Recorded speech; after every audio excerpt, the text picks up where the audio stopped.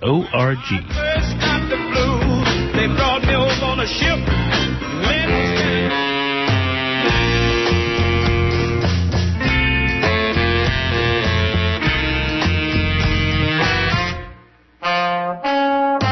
Welcome to the Poet to Poet series. I'm your host, Nina Serrano. My guest today is Kathleen Weaver. She's the author of Peruvian Rebel, The World of Magda Portal, with a selection of her poems. Published by Penn State, and in 2009 was nominated for a Northern California Book Award. Her translations from Spanish include the Nancy Morejon poems, Where the Island Sleeps Like a Wing, published by Black Scholar. That was nominated for a Bay Area Book Award in translation. Many of you probably heard some of those poems when Nancy Morejon was visiting us from Cuba.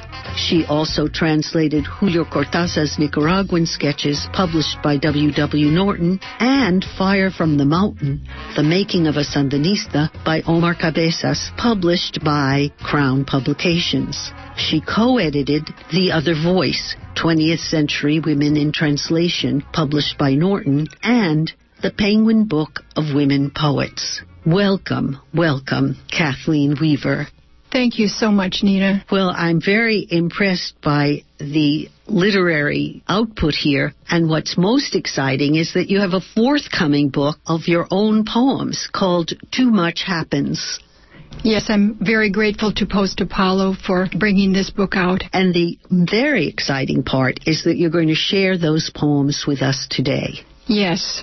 Where would you like to start? Well, I thought I would start with a poem or several poems that are on the themes that run through the collection, concern with the environment as we all have, and also political concerns, the war in Iraq that really began this excursion into writing, seriously getting busy with making poems. Oh, would you like to first tell me a little about that? Well, after I finished the Magda Portal biography, which, as I was mentioning on your show before, I think was a long-term project that finally came to fruition, I was able to think about doing something else, and that coincided with the rise of our miserable U.S. adventures in the Middle East. And Robert Bly was speaking at Cody's and called on writers to pay attention to writing about that war. And I found myself doing that because I think, as we all experienced, we needed some kind of way to come together and express ourselves and our concern and our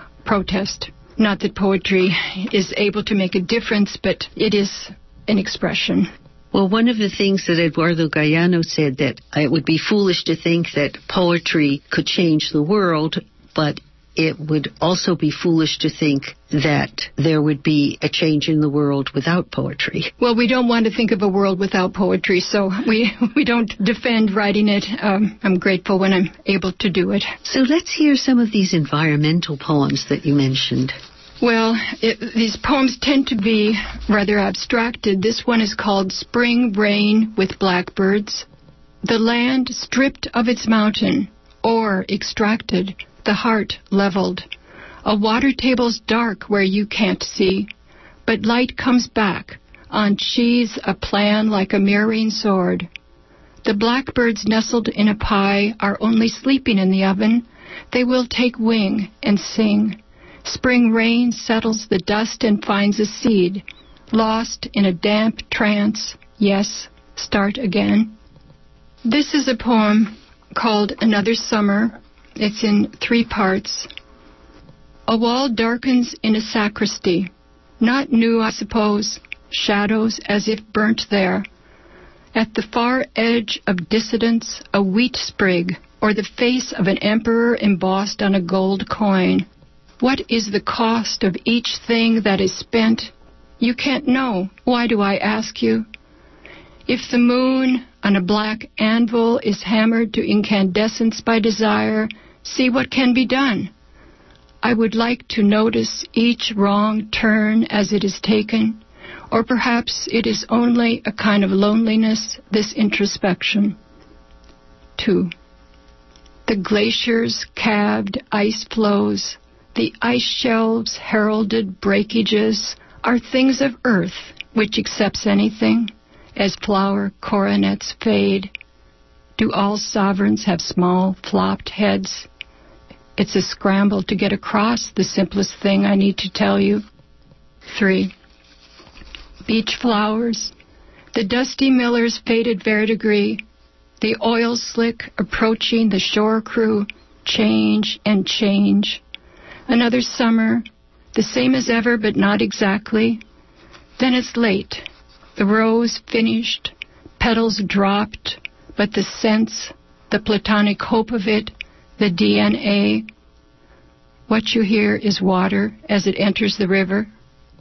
You've been listening to the poetry of Kathleen Weaver from her forthcoming book, Too Much Happens, here on KPFA 94.1. Do you have another poem for us? Well, this one goes back to the inception of the Iraqi war. It's called Not Even. Not even the lies are good. Yellow cake uranium out of Niger. I told you so. What shall we do with what we know? Did you like the lies? None of those. Light a match and be done with it? Done with what we know? An effigy goes up in flames like a grove of date palms or a concentration of houses. Is this one of the poems that you began writing after you heard that call from Robert Bly? Yes, I think it goes back to that. It's a while ago now. This is also part of that, but more abstracted. It's called When the News is As We Know It.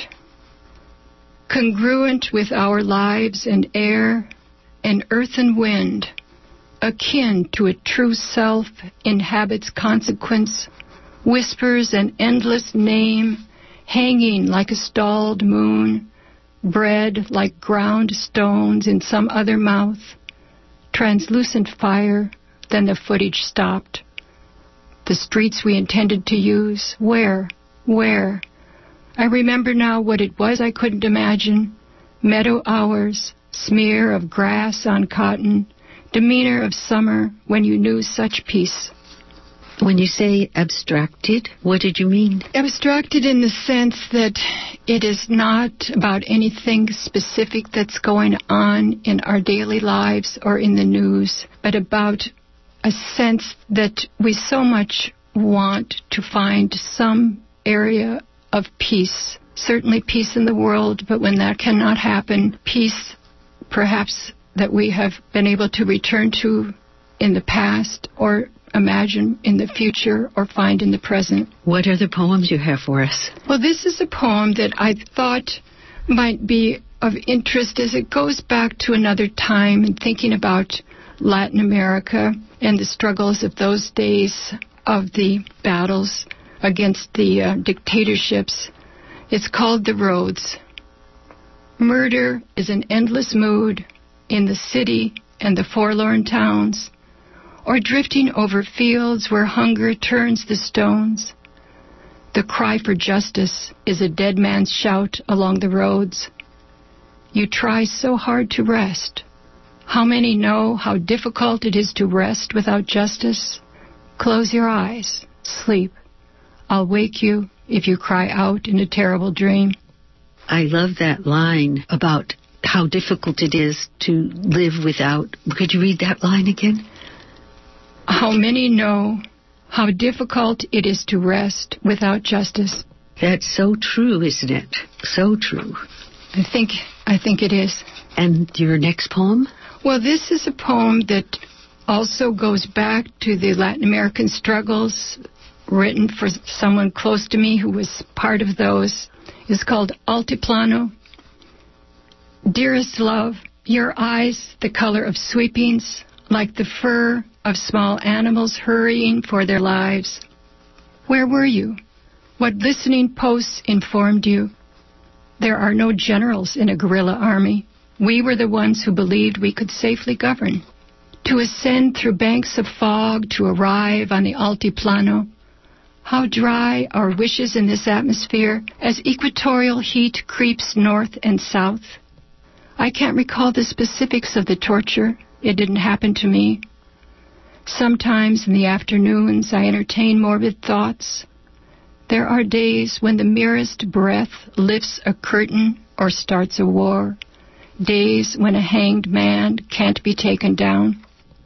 You had mentioned earlier that you started writing your more politicized poems after you heard Robert Bly's call to poets to start writing about the war. And this one, about Latin America, seems like that also came out of your literary life, and that your literary life also came out of your political life when you told me the story of how you came to write the book about the Peruvian revolutionary and feminist Magda Portal. Could you share that with our audience, how you got involved to write her biography? Well, writing the biography of Magda Portal took me very deeply into the 20s and 30s in Latin American politics, Peru in particular. And I was fortunate to meet Magda Portal, the great feminist and activist of the early 20s, 30s, and 40s, when I presented one of her poems in the Penguin Book of Women Poets. And when she came to this country in the 80s, I was able to do a very long interview with Magda, which began a long correspondence. And it was only after she died that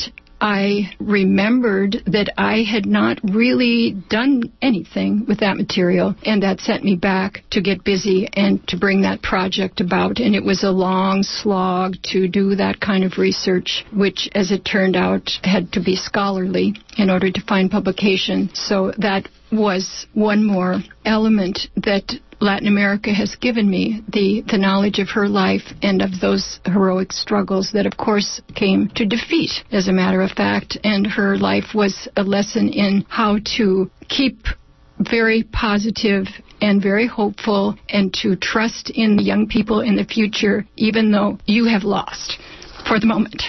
We have not lost definitively. So that was a great lesson, a very encouraging one. And another poem?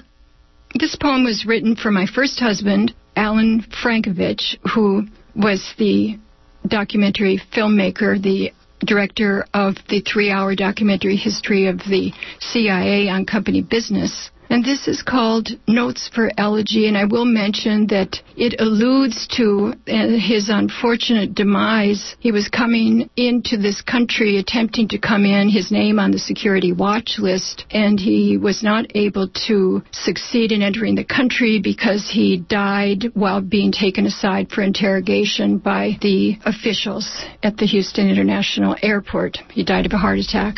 This is called Notes for Elegy. Days. I can't get back to them. They exist with God today. Burning light, projected through small frames. You never wanted a stable substance to be your medium. How many reels of film to make a case, steeped in night and concentration? Did you think of me when the train window darkened, obscuring birch trees or the Russian steppes? A leafage of questions clothed you, restored your spirits like a fast. Then something stopped, unrang a bell, refused the taste of names. Your breath returned to a sky that warred with nothing. Did the interrogator ask you many questions? Did your breath leave you all at once? I ask rhetorically, or should I say I wasn't there? I seem to see a meadow now, a scorch mark on a sleeve, a needle, tiny scissors, a sewing kit for travelers, smallness of mementos in a room, a Cuban stamp reproducing a famous photo, the red flag raised above the Reichstag in Berlin. You just heard Kathleen Weaver reading her own poetry.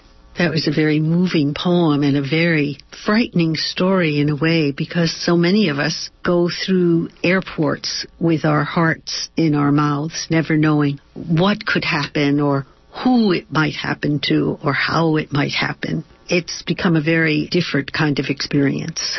A very dangerous one for many people now, and it's a great concern. Here is a love poem that I would like to read. And this is, of course, for my husband, Bob Baldock. Later the same day. Remember when we never heard of Lawrence or of Monet or of one another for that matter? when even to ourselves we weren't much, nervous children, amenable to risk and so on. Not one of our kisses in a blissed-out dark could last, but we knew that, and lived as in a dream more real than permanent.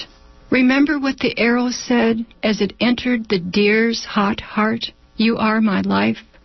There's a hoarseness in the trees tonight. Can you hear it? Is it the crows settling noisily, or just the leaves worried by a wind that can't be harnessed to our projects? A sky with a few counts against us segues into what comes next. There is no farewell to love. This is called present hour. Time erodes the human artifact. The statues hauled out of the sea, the pitiless news in unpainted eyes. Unstoppable the winds, the waves, how many times the world comes to an end, chancing upon us. A lesson in what can't last is this hour. Oh God, what use is sorry? Dissolving conjecture are the facts addressed to no one. Consider as well the days chalked up to what? Strife, a vision of judgment far from the wars. I imagine various endings, light, no rain, the continual hammering of carpenter birds. Here's a poem called Uncharted. Sometimes what's given us isn't acceptable. Things are where we left them, but we can't find words. Then it's night, whose starlight barely illumines, while one or another thought lengthens into thoughtlessness and we fall asleep under a roof. It's best not to speak sometimes. That is noted. In the morning, a room returns to itself. Light allows us objects, books, clothes, maps, a flat topographical green, a charted blue, still water. We are travelers. You just heard Kathleen Weaver, and she's been sharing with us her new poems for her upcoming book, Too Much Happens, that's going to be published by Post Apollo Press. And how can people get copies of the book? Well, it will eventually be available on the Post Apollo's website in the fall. So thank you so much, Nina, for having me today. Well, it's been a real pleasure, Kathleen, and I look forward to having you again. I look forward to that, too. Thank you. You're welcome.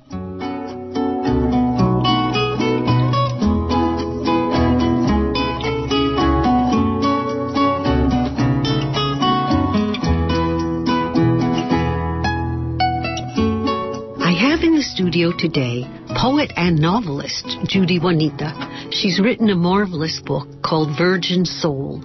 Welcome, Judy Juanita.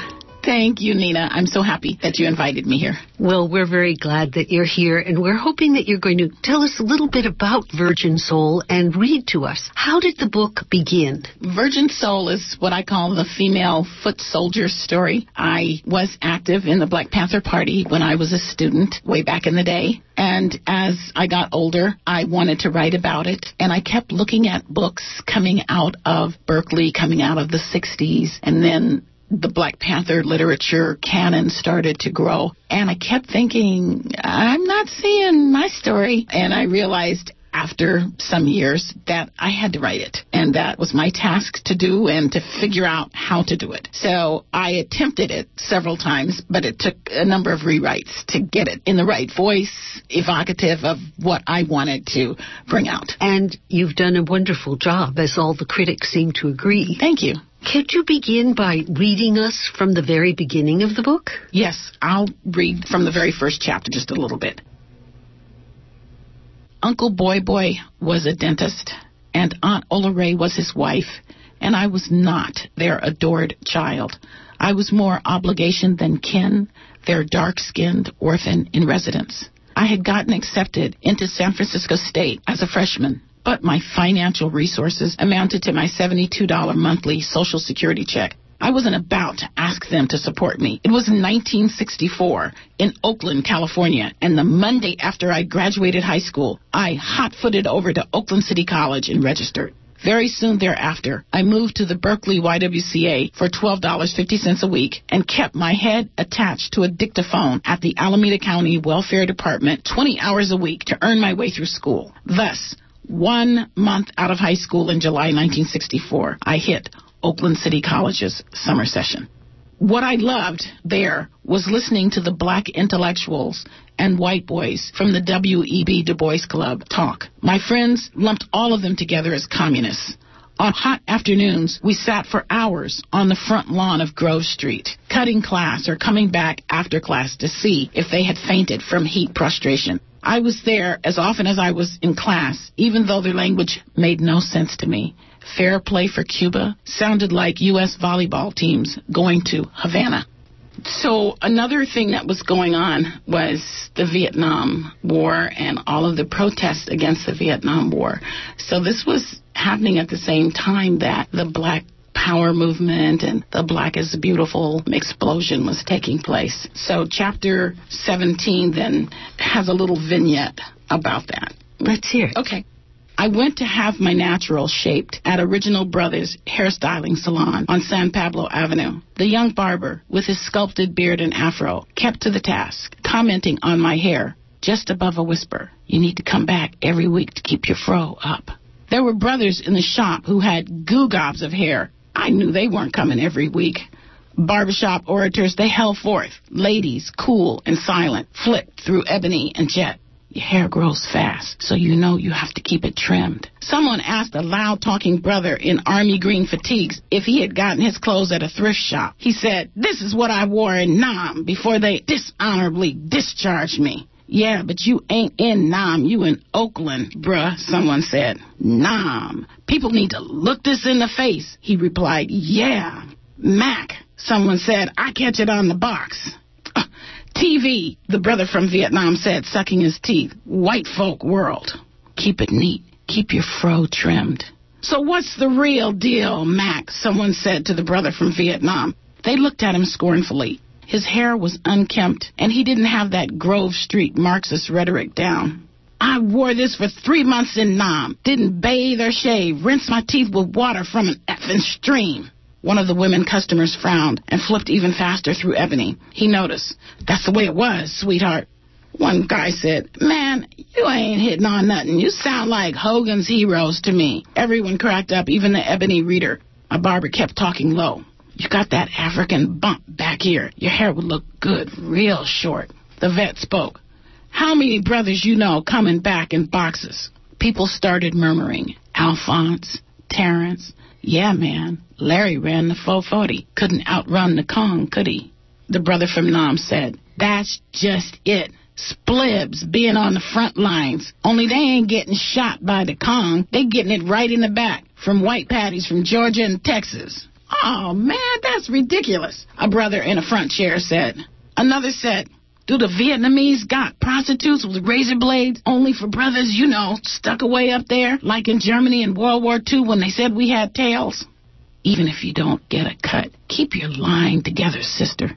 The vet lowered his voice. People paid more attention once he lowered his voice. He said, "It's different. I'm telling you, we got more in common with the yellow man than your so-called fellow white Americans." He looked around and picked up a coffee cup. "It's all different, I'm telling you, and we can't even see it with our eyes wide open. Man, Dow Chemical makes this stuff, polystyrene. This you're drinking from makes napalm stick to the skin when the bomb explodes. Nam, strictly business for Dow. This ain't about no democracy. Napalm is some terrifying stuff." His voice got loud again. "Man, going in there was terrifying. Would you like your baby sister roasted alive to make a big corporation bigger? Stop that. Not with God as my witness. Uncle Sam gave me a dishonorable discharge. Give me another one. Hit me 2 times. Boom, boom. Hit me 3 times. Keep the shape. That's what you want, sister." My barber raised his voice and directly addressed the vet. "That's why your broke ass needs a J.O.B. "Oh, wake up," the vet said, easing in the front chair. "Wake up." For the next 20 minutes, I looked at the floor, watching his black tufts build in piles, then hills, then rows of hills, until it all became a landscape of hair. The original Brothers Barbershop and Erletha's Beauty Shop were two of a kind. Because my hair grew so fast, and I was so used to my grandma or Erletha, her beautician, doing it, I found having a natural took just as much time as a perm or a press. But it was a black halo of flowers that had burst atop my head after a long freezing winter. It stopped traffic, and I loved that. That is probably the most feminist view you can have of a political situation. Your hairstylist whispering in your ear, like that constant voice that we're hearing in our heads about our appearances. And I love that he's a whisper and the other guys in place are just yelling and shouting. Yes, because they're both working on getting attention. They want to get their point across, but one does it one way and the other does it another way. Well, you've done a remarkable thing, Judy Juanita, most remarkable in writing this book. I didn't ask you earlier how listeners can get a copy of the book. You can go to the website, my website now. It's available there at JudyJuanita'sVirginSoul.com. So it's Judy Juanita S. Virgin Soul. No apostrophe? No apostrophe. And you can also go online and get it from Amazon, Barnes & Noble, all over the place. Well, it's a tremendous accomplishment. Thank you so much, Thank Judy you, Nina. Juanita. I appreciate your having me on. Oh, it's been a pleasure.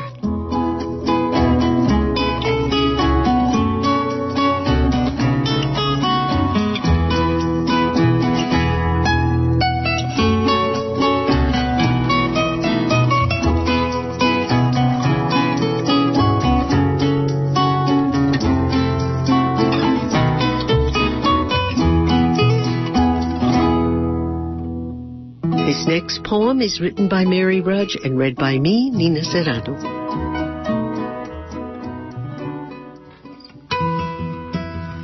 She was riding the elephant, she was riding the camel, she had the snake around her neck. She was riding the camel, she was riding the elephant, she had the snake around her neck. She was writing her poems in the desert, by the river, as the lotus opened, where manna fell from the sky into her hands, taste of milk and honey. She carried the baby to safety and beauty and joy. She danced with people she loved and who loved her to song and timber along the spice roads, and she was riding the camel. She was riding the elephant. She had the snake around her neck. She gathered with her senses the essence of the world. In her dream, the sense of the spirit. She was writing her poems.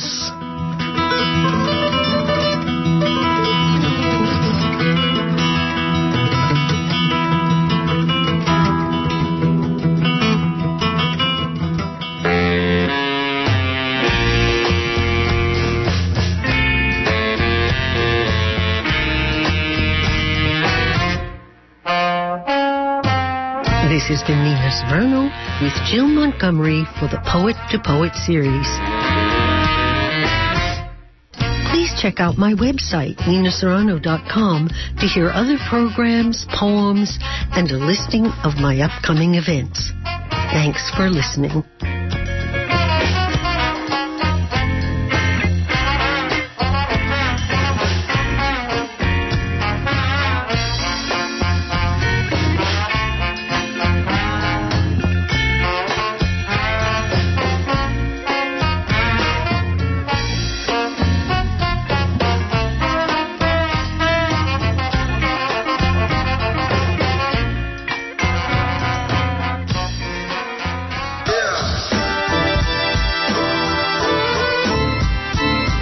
Peña invites you to Beyond Dreams with Repo Diaz, presented by Stilo Entertainment and La Peña Cultural Center. Beyond Dreams celebrates the cultural richness and diversity that immigrants contribute to the performing arts. Focusing on the musical genres of hip-hop and poetry, Beyond Dreams will run for one night only on July 18th at 7 p.m. at La Peña Cultural Center, 3105 Shattuck Avenue in Berkeley, and includes a panel on immigration that is hosted by Davy D. This event is wheelchair accessible. Funds raised will benefit La Peña Cultural Center. Beyond Dreams has been commissioned by La Peña Cultural Center with support from National Endowment for the Arts. For more information, visit lapena.org or call 510-849